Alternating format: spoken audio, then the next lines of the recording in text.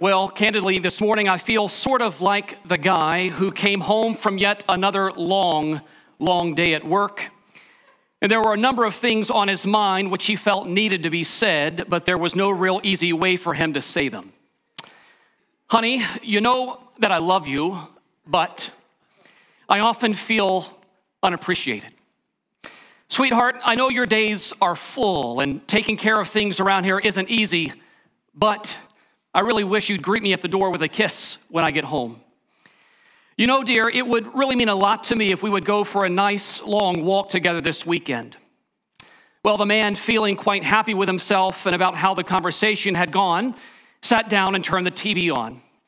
A few minutes later, his wife came and sat down beside him, and pulling out pen and paper, she looked at her husband and replied, "Oh, sweetheart, I'm so glad you said something. There are a few things that I've been dying to say to you as well." I really feel like that's a little bit of where we find ourselves this morning. Today's sermon text isn't likely one that I would have picked or prioritized personally in my preaching schedule. This passage that I'm bringing before you today is one that many preachers typically avoid or sidestep out of a fear of being misheard, misunderstood, or even being accused of some sort of shameless self-promotion or greed. There really ought to be a warning label over 1 Timothy chapter 5, verses 17 and following that simply says, "Danger ahead, pastors proceed with caution." Well, let me just state for the record this morning here at the beginning of today's message that to me, from my perch, there is no domestic disturbance going on, at least as I'm aware in this particular family of faith, by any stretch of the imagination, not with me nor with any of the elders in this church. Beloved, hear me when I say this. My only agenda today is God's agenda for us. I bring no axe to grind here with this congregation, much to the contrary. So listen, typically speaking, consecutive exposition through books of the Bible is how we roll and how we go about preaching here at Trinity. And I praise God that that is our common conviction and approach to the Holy Scriptures. Because the Bible says in many places, including Proverbs chapter 30, verse 5, maybe a peculiar place to see such a verse, that every word of God proves true. Every word of God. Every word of God is the word of God, even the hard parts or the less desirable parts for us to look at. To quote another famous passage, also from the pastoral epistles, 1 and 2 Timothy and Titus, this of course is 2 Timothy chapter 3, verse 16 and 17, that all Scripture is breathed out by God and is profitable for teaching, for reproof, for correction and training in righteousness, that the man of God may be complete, equipped for every good word. Listen, it really does take a whole Bible to make a whole church and to make whole Christians. We need every single line in the Word of God. So, expository preaching, that is the sort of preaching that we've grown accustomed to hearing here at Trinity, and praise God for it, is based upon the conviction that God Himself gets to set the menu for His people. God determines the message that we get to hear. Now, sure, some texts taste a little bit more like filet mignon.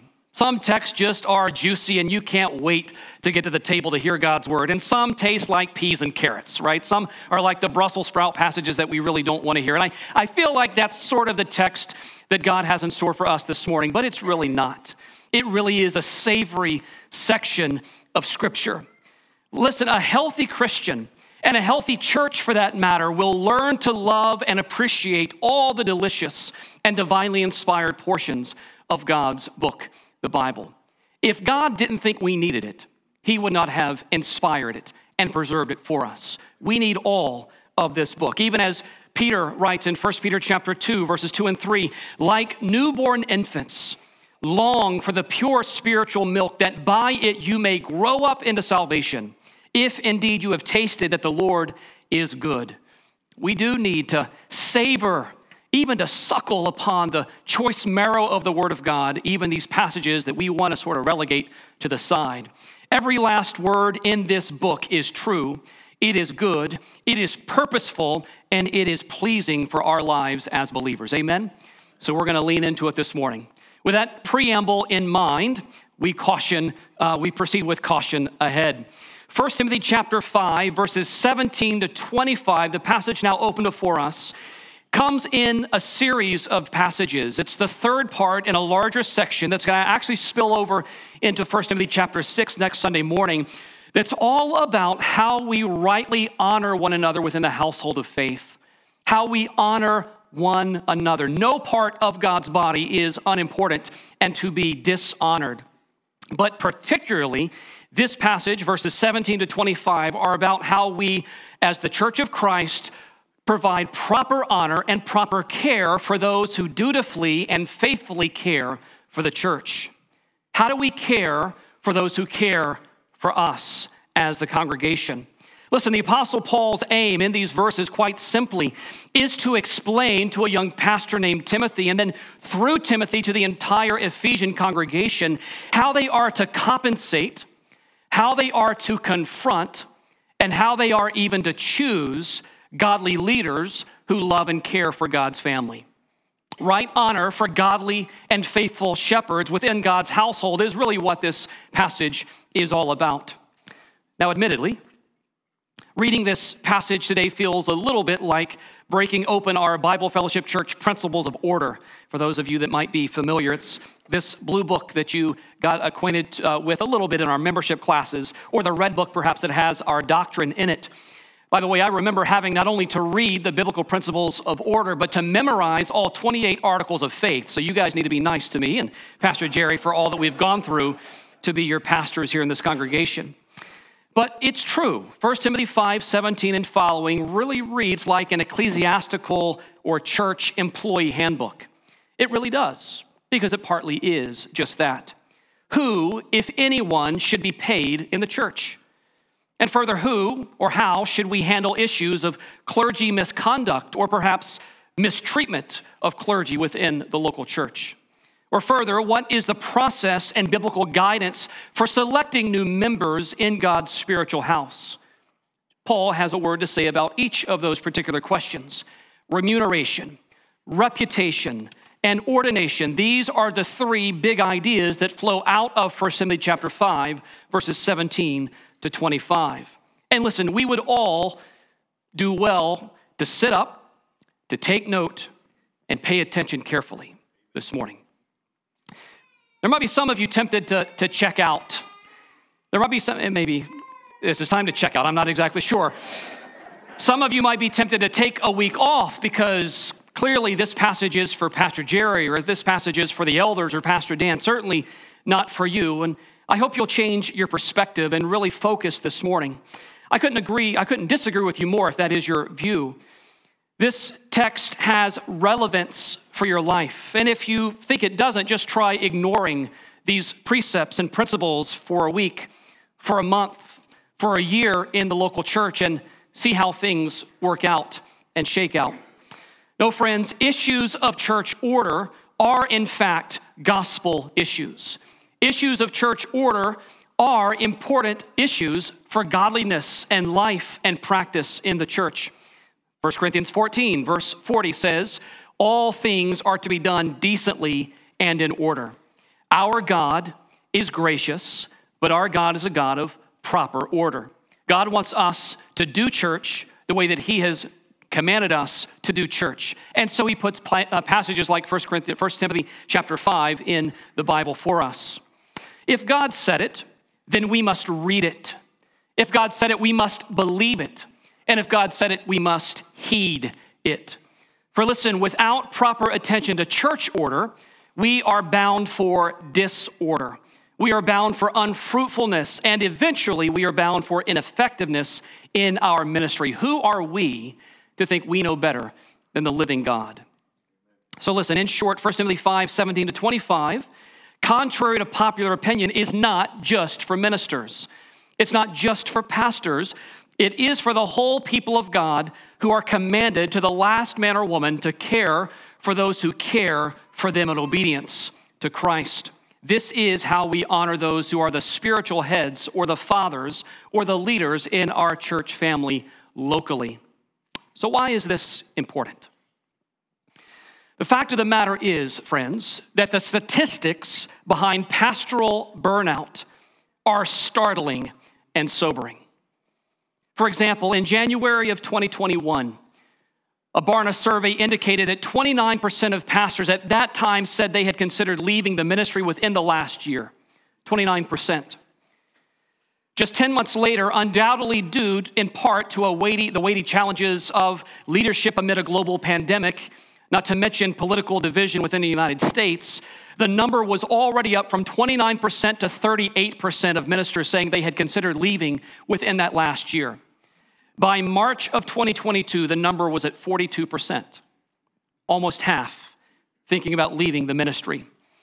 A Lifeway research study stated that nearly 2% of ministers, of pastors, leave the ministry before retirement. 2% doesn't sound like a lot, but that's 1 out of 50.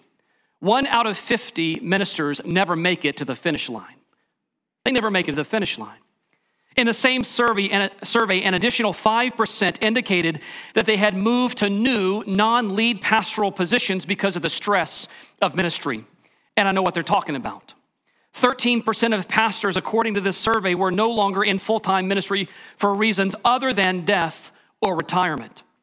Ministry, while often thrilling, will often chew you up and spit you out. Ministry can be a grind. Well, what are the reasons behind so much change and so much upheaval for so many? Well, of those who said they had experienced a change in their pastorate, according to the Lifeway survey, about 26% indicated that they had left because of a significant conflict with other members in their church. Church fighting, church friction had led them to change vocations. Additionally, 13% said that they felt they were a poor fit, and they consequently moved on in light of that fact. What's more, 17% noted that they left their position due in large part to family issues. 13% admitted to a change because of some moral or ethical issues or failing. About 10% said they left because of pastoral burnout. They simply could not emotionally handle the job any longer. 8% said they left for financial reasons. They couldn't make ends meet. And 5%, a mere 5%, said they left on health reasons alone. Listen, I've yet to meet someone who's made it through the marathon of ministry unscathed. Unscathed. I think of what Paul says in Galatians 6, verse 17. He says, "From now on, let no one cause me trouble, for I bear in my body the marks of Jesus." I'm not trying to be some ministerial martyr this morning, but I am trying to paint a realistic picture of the hazards of church ministry and life. It's not for the faint of heart. Now listen, the sad reality today is that too often pastors sense, and sometimes mistakenly so, they're not always right, and I know you guys know that, right? Pastors are not always accurate with these feelings, but sometimes they sense a lack of support in their church.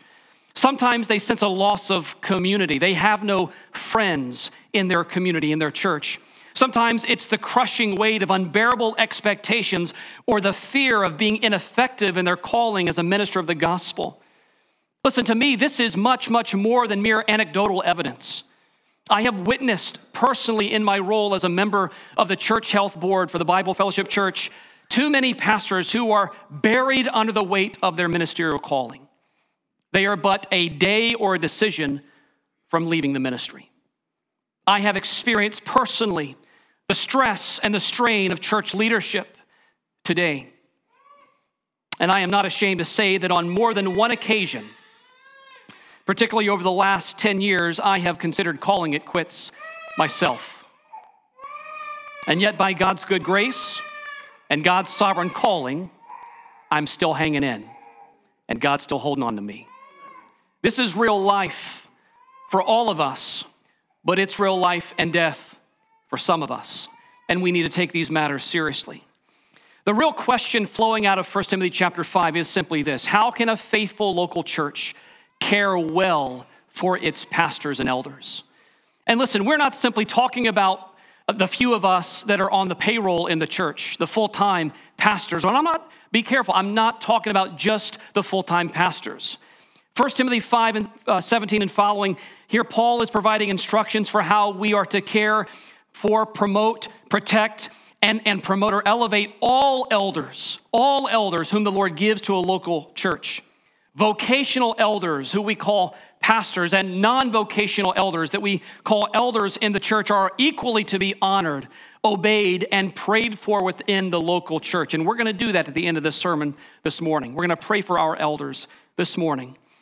Paul's instructions, though, provide us with three very clear expressions of God-honoring care for God-honoring leaders. God-honoring care for God-honoring leaders. First, churches care for those who care for them by providing an ample amount of compensation for their work of preaching and teaching. That'll be the first point we'll look at in just a moment from verses 17 and 18. But secondly, notice as well today that churches care well for those who care well for them by protecting elders and those out front from false or spurious accusations. Paul is clear about that in verses 19 through 21. And then thirdly, churches also care for those who care for them by patiently examining elder candidates and not too quickly ordaining them to the work of church leadership. That really is the summation of the point in verses 22 to 25 of our passage. So we could break it down this way: generous compensation, legitimate confrontation, and careful choosing, careful selection of leaders in the church. Because here's the deal, if you don't know this, you are Jesus's family. The church is Christ's congregation. My name might be on the bulletin, but his name is written in your hearts. And I know it, church. I know it. You are not my flock. You are Jesus's flock. And so there ought to be a right mutual love and care between a minister and the congregation. The right honor of godly and faithful elders is a key element of your godly behavior in the local church. That's why this message really is for each one of us. Because a church that honors and supports its shepherds well and biblically and faithfully is a church that is honoring and caring for the Lord, that glorifies the Lord. They are one and the same. So, firstly, much like the previous section, and if you were with us last week, you heard the message about the proper support and care of widows. Much like the previous section, which went from 1 Timothy chapter 5, verses 3 to 16, the obligation to support particular widows within the church, here the Apostle Paul likewise begins with instructions for the church to properly care for elders or pastors by giving a brief justification concerning a congregation's righteous obligation to provide due respect and practical monetary support for those who devote their time and energy, either full or part-time, depending upon the circumstances, to the work of the church. Listen again to what God's word says. 1 Timothy 5, verse 17. Let the elders who rule well be considered worthy of double honor, especially those who labor in preaching and teaching. For the scripture says, you shall not muzzle an ox when it treads out the grain, and the laborer deserves his wages. Now you'll remember that back in chapter 3 of 1 Timothy, Paul had provided a list of personal qualifications for the dual offices of church elder and church deacon. We see that in 1 Timothy chapter 3. Thus, in addition to the character of a godly servant, 1 Timothy chapter 5 is going to provide us with a glimpse at the activity of a faithful servant. What does an elder do? You might be wondering that some weeks, might you? What does an elder do? Well, Paul tells us what an elder does. Let the elders, the word there is presbyteros, let the elders who rule. The word rule, let me camp for a moment. That word probably strikes you maybe a little nasty. We don't like to rule over other people. Maybe some of us like to rule over people, but we shouldn't like to rule over people. It better could be translated manage, or perhaps even the word lead. Let the elders who lead well, even the idea is preside. The elders who preside over the church are to be counted worthy of double honor, especially, again, the construction there is particularly with the work of preaching and teaching. Okay, that's what Paul is saying here. And several things are worth noting specifically. First, in case you've forgotten, not everybody who's older is an elder, right? On one level, the word elder does refer to maturity and age, but not biblically constructed of the church. Not every older person is an elder of the church. Elders, rather, are spiritually mature male leaders in God's house who rule or manage God's family specifically by accurately and effectively communicating divine truth. Let me make it painfully clear. All elders rule by teaching God's word. In fact, a non-teaching elder is a contradiction in terms. Let me say that again. You don't elect board members. You are to elect shepherds. And shepherds have one playbook, and it is the word of God. And if we aren't speaking out of the word, we have nothing to say. Elders are to shepherd with their Bibles open. Elders labor in letters and lives. Elders labor in letters, the word of God, and in lives, the people of God. The truth of the matter is that elders are to be mature men who minister the word of God by the Spirit of God to the people of God for the glory of God. That's what we do. Now, candidly, sometimes we do more than that, and that's a bit of being out of order in the church. When elders veer into other areas of church life, it comes at the cost of what they are actually called to do, which is why we need to have rightly ordered deacons and rightly ordered Sunday school teaching and so on and so forth. Secondly, I want you to notice from what Paul says here, though, he does draw attention to the fact that evidently in the early church even, again, this is in the early 60s AD, just 3 decades after the death of Christ, that some, and probably not all, elders were especially worthy of double honor. Those giving themselves some amount of time, full-time, part-time, these are contemporary categories that they may not have had in the first century, to the work of preaching and teaching. All elders are worthy of honor and respect. However, some elders are deserving of this sort of honor being shown both in respect and in remuneration. As John Stott puts it, conscientious elders should receive both respect and remuneration, both honor and an honorarium. I think that's a helpful way to put it. Now, several notable New Testament texts come to mind in support of how we should care for and provide for church leaders. Let me name a few of these, or cite a few. 1 Thessalonians chapter 5, verses 12 and 13. There Paul says, "We ask you, brothers, in respect to those who labor among you and are over you in the Lord and admonish you, and to esteem them very highly in love because of their work." Just drawing out of that, not so much the idea of financial compensation, but the idea of honor, especially because it is strenuous work. Being a pastor is not a 9-to-5 job. It's not a job like that at all. It is a full-time calling, 24/7, virtually 365. And praise God for it, because God's people need to be served.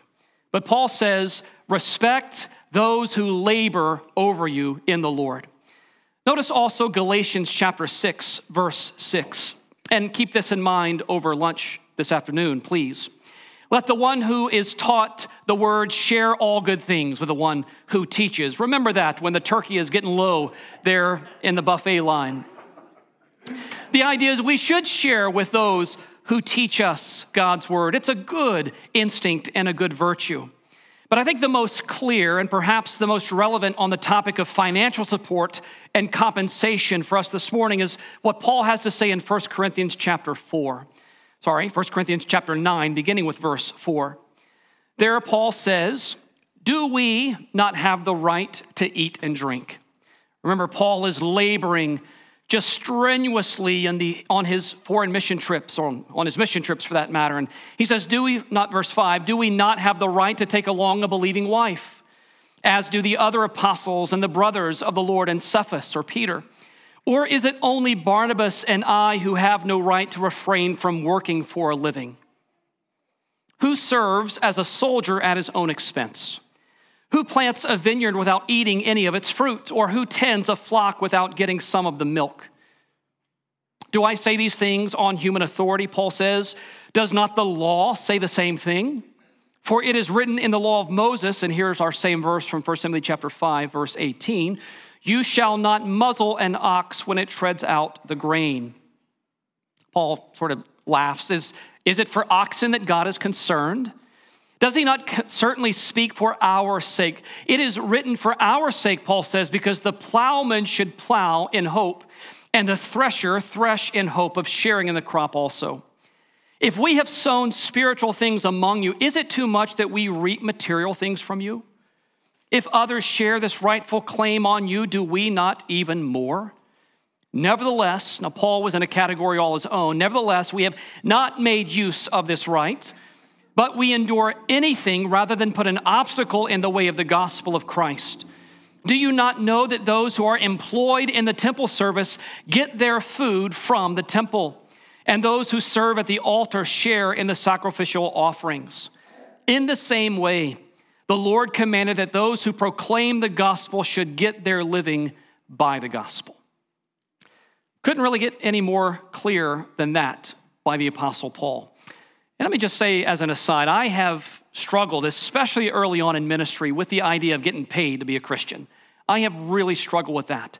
But God, in his providence and wisdom, knows that in order for the church to thrive and grow, compensating ministers is a good thing. And so he puts it in his book. 1 Timothy chapter 5, verse 18. Notice what it says there. The Apostle Paul here bases the church's spiritual and practical obligation to care well for faithful shepherds who lead well by preaching and teaching God's word by pointing to two sources. He points in the first way to the Old Testament. This is Deuteronomy chapter 25, verse 4, where we read, you shall not muzzle an ox when it's treading out the grain. Both common sense, friends, as well as the codified law given by God to Moses, tell us that hard work ought to be rewarded practically. It just makes sense. Much like an ox was not to be muzzled when plowing a field under the hot conditions and over the many painful hours, so too, pastors and elders were to be considered worthy of practical support in their many, many laboring hours of service in the Word and in the church. Because you are God's field, and we are workers of the Word. That's simply the point that Paul is making. Be it preaching or teaching, be it counseling, be it training, be it discipling, whatever it is. I don't know what your vision is of what I do during the week, but let me tell you, there are many, many opportunities to pray with, to disciple, to care for, and to prepare the Word of God for the people of God. And it takes time, and practical compensation is worthy. In addition to the Old Testament, Paul is also going to point to the New Testament, but more specifically, he points to the very words of Jesus himself. These are words that are found in Luke chapter 10 and verse 7.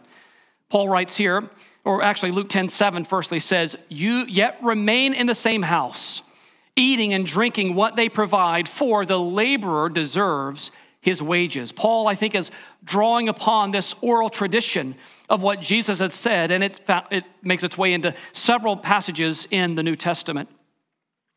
Maybe you've heard this before. Lord, you keep him humble, we'll keep him poor.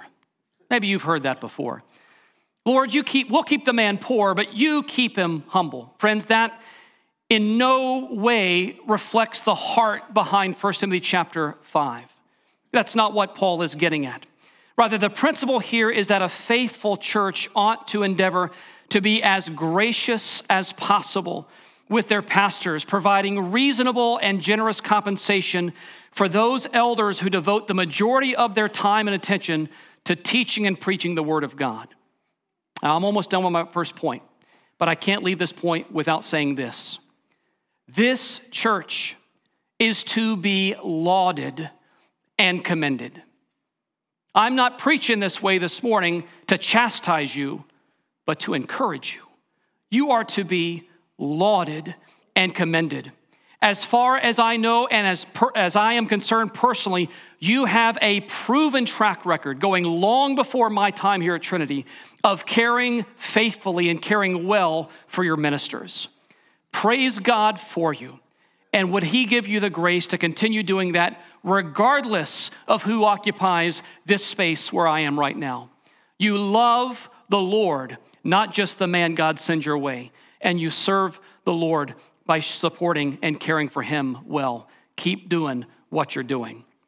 But listen, payment of pastors was certainly not Paul's only focus here in this text. And this is where we'll gain some momentum as we move towards the conclusion.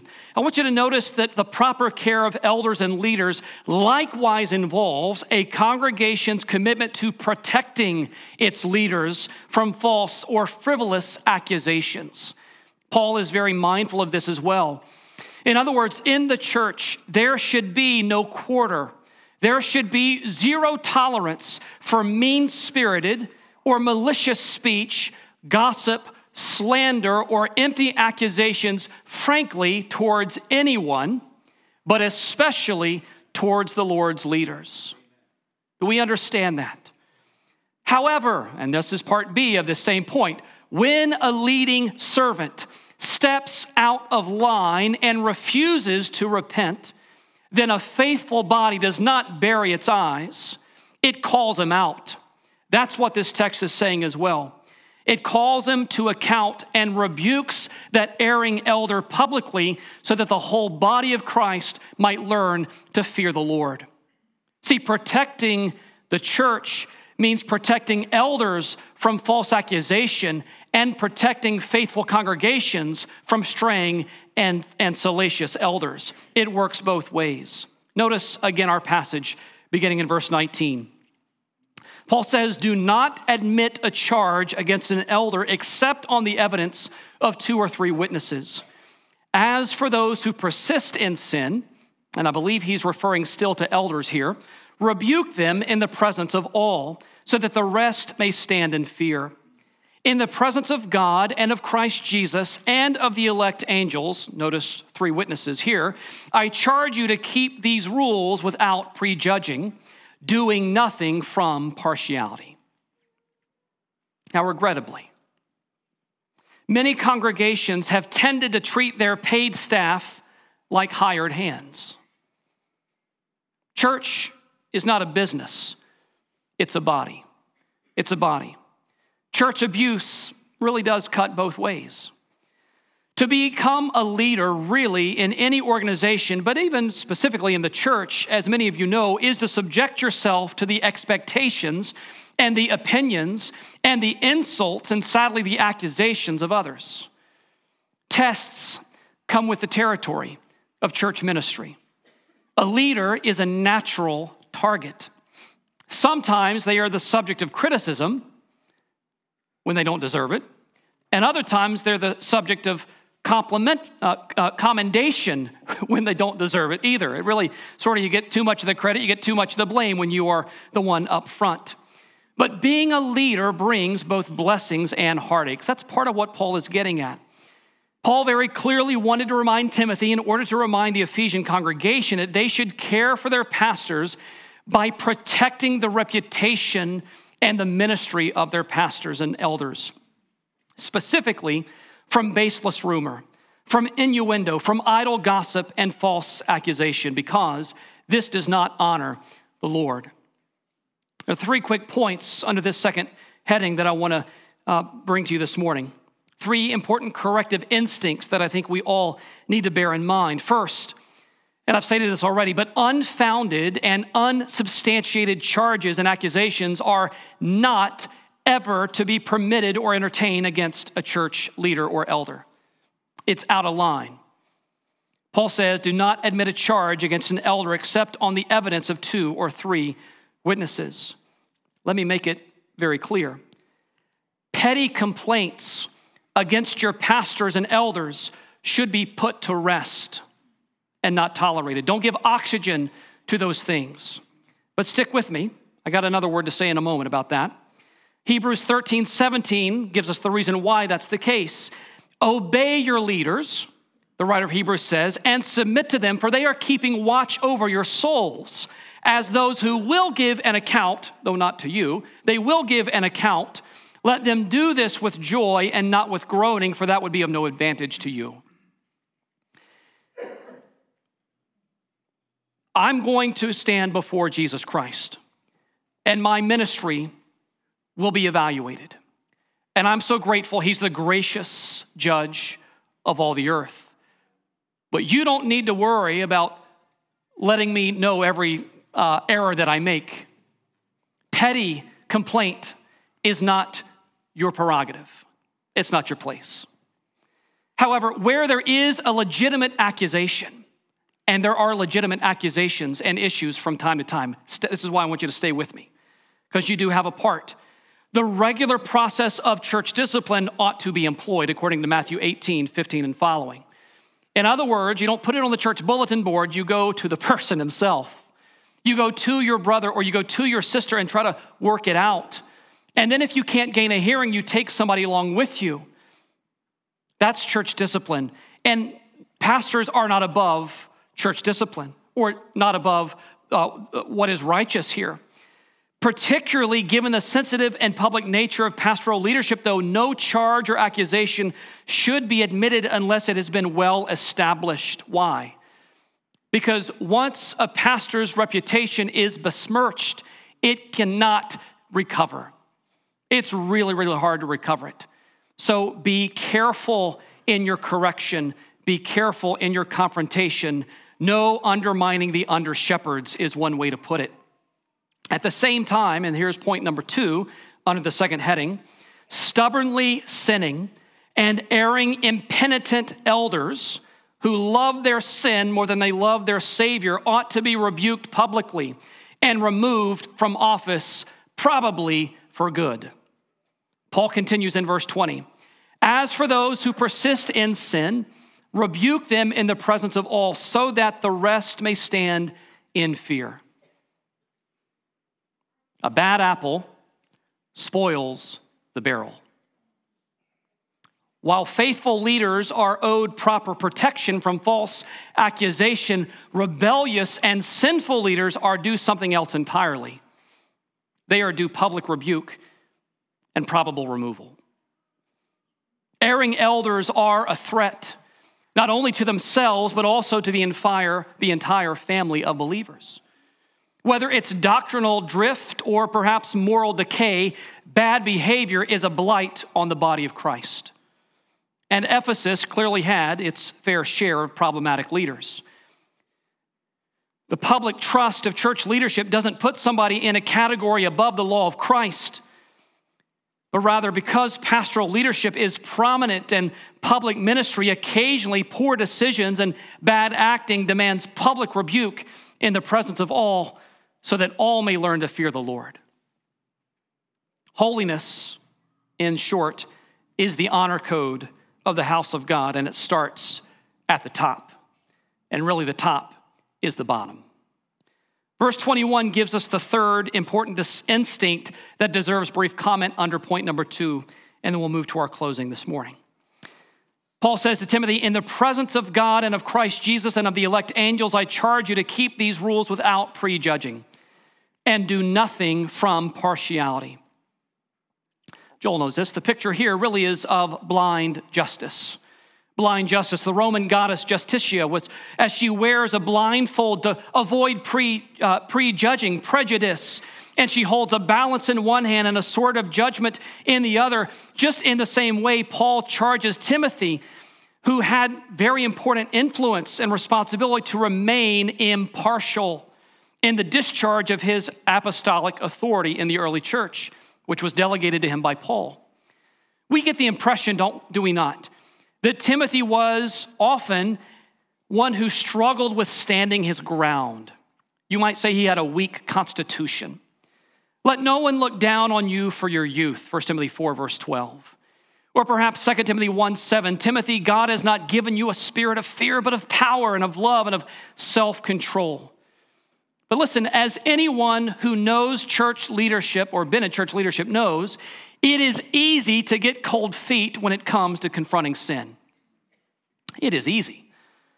Paul here is unequivocal. Timothy was not meant to lean in one direction or the other. That's really the idea of favoritism, leaning towards one side. He was not to prejudge or play favorites. Nepotism is a no-no in the house of God. So when it comes to correcting elders, really there's just three things for you to keep in mind. Salacious gossip is to be silenced.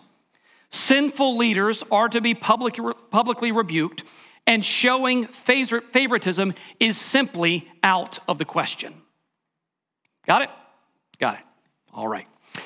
Well, the remaining verses of chapter 5, to me, hold together, and this forms our last point this morning.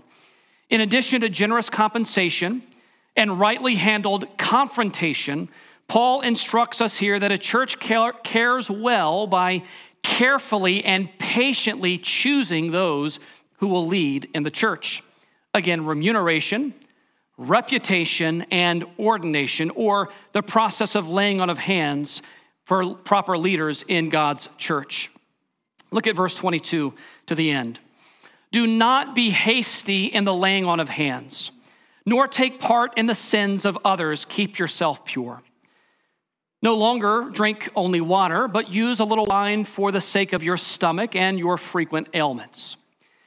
The sins of some people are conspicuous. That simply means obvious or apparent, going before them into judgment. But the sins of others appear later. So also good works are conspicuous, and even those that are not cannot be hidden. Let me give you a punchy little saying here. When it comes to choosing leaders, prudent patience prevents problem pastors. How you like that? I worked hard on that one. Prudent patience prevents problem pastors. At 4 o'clock this morning, I came up with this one. Sloppy selection of shepherds is sure to sour. Guys, I could go all day. I could go all day. Thank you. Thank you. God bless you. I'll sit next to you at lunch. Listen, the phrase laying on of hands simply refers to the church's formal recognition or acknowledgement of a person's readiness for responsibility and leadership within the church. It's a well-established practice, and you're familiar with it. But Paul wisely cautions Timothy from sloppily selecting leaders. Don't just slapshod choose your leaders in the church. The reason being is that it's not always initially obvious who the best candidate or most qualified candidate for leadership is. Sometimes a person's character smacks you in the face. Sometimes it smacks you in the rear. Last Sunday evening, I had the great privilege of representing the BFC at Zionsville Bible Fellowship Church as we laid hands on a young pastor by the name of Benenz Hitchcock. I'm glad, even though sometimes I wasn't so glad, that progress in the BFC is measured by the sundial, not by the minutes or the seconds on a clock, right? It takes a while because I think it's good that we want to get to know the character of a person before they are entrusted with Jesus' church. That's the idea here. Listen, Abe Lincoln once said, you can fool some of the people all the time and all of the people some of the time, but you cannot fool all of the people all the time. Character will come out. Character will come out. So Timothy, take your time.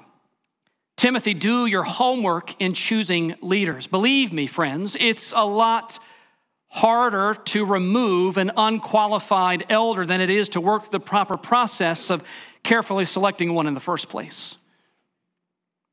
Therefore, ordaining only qualified elders is the third way in the text, I'm not making this stuff up, that a good church cares well for those who care for them. Compensation, confrontation, and choosing. Now, because I know Bill Bergman's not going to let me get away without addressing verse 23, let's go there for the big finish. What is the point behind Paul's parenthetical pastoral advice to Timothy personally? Well, that's what it is. This is I think rightly in the ESV, set apart as a parenthetical statement. No longer drink only water, but use a little wine for the sake of your stomach and your frequent ailments. Sorry to disappoint, Bill, but there's no scandal here. There's no there, only sound spiritual counsel and practical advice from a seasoned apostle. Timothy's anxious nerves and worried conscience resulted in a weak stomach. Paul prescribed a little wine to help remedy his ministerial indigestion. That's really what's going on here. We need to keep in mind that there was no ancient equivalent of the Blandin Pharmacy back in ancient Ephesus. Timothy could not just run into his local CVS and pick up some Pepto-Bismol to settle down his holy heartburn. It just simply wasn't the case. Sometimes even a sober-minded minister needs to take some godly medicine, get over himself, and take a Tylenol. Take something. It's not holy to be discounting practical wisdom. And that's really all that's going on here. To his credit, Timothy, if nothing else, was a man of high moral character, deep personal conviction, and a sensitive and tender conscience. I think we could really, really stand to laud Timothy this morning. He knew that Paul said an elder was not to be a drunkard back in chapter 3, verse 3. And I think, and I identify with this, Timothy was terrified of disappointing Paul. He was terrified of breaching the trust of his office. And so he was a teetotaler. Timothy was probably a total abstainer from alcoholic beverages. And so the stress of ministry was taking its toll on him. And in a time and in a culture when the sanitation of water was suspect and the remedies were few in number, Paul simply encouraged Timothy to understand that it was not only proper, but it was wise to use a little wine for the sake of his stomach. He probably diluted it quite a bit, but he took it nonetheless. Well, listen, I want to invite all the elders to come and join me here at the front. Just stand in front of the pulpit, face the congregation. As they're making their way, let me say a couple things before we close. We are blessed. We are blessed with an incredible group. Start right here in the Brian and let the guys go on either side of you. We are blessed with an incredible group of godly men who serve as elders and shepherds here in this church. And as they come on up, I want to coach you all up in terms of what we desire from you. Keep us in your prayers. Above all things, pray for your leaders. Secondly, encourage us often. I really feel badly, guys. Next year, we're going to do it differently. October is Elder Appreciation Month, not just Pastor Appreciation Month. I think our lay elders deserve a lot of commendation and support, and I'm sure they receive it from time to time, but encourage them faithfully in the Lord. Third, obey them or us in the Lord. And that's not a threat. It really is an invitation to blessing, because obedience is not to be a burden to you, it is to be a blessing to you. So obey us insofar as we stand on the Word of God. Obey us in the Lord. And lastly, protect our reputation from being impugned. There's one real helpful way you can support your elders, and that is give no quarter, give no oxygen to rumor or malicious speak about your elders. I don't think this is a problem here, but I know it could be a problem if we give it an opportunity. So encourage, pray, obey, and protect your elders here at Trinity. Let's bow in prayer as we close. Almighty God and Father, at the end of this challenging sermon for a variety of different reasons, we thank you and set apart once again these faithful brothers, 7 of us, including myself, Lord. We thank you for the privilege it is. It really is a privilege. It's a holy responsibility. It's an honor, Lord, to be able to serve as an under-shepherd in your church.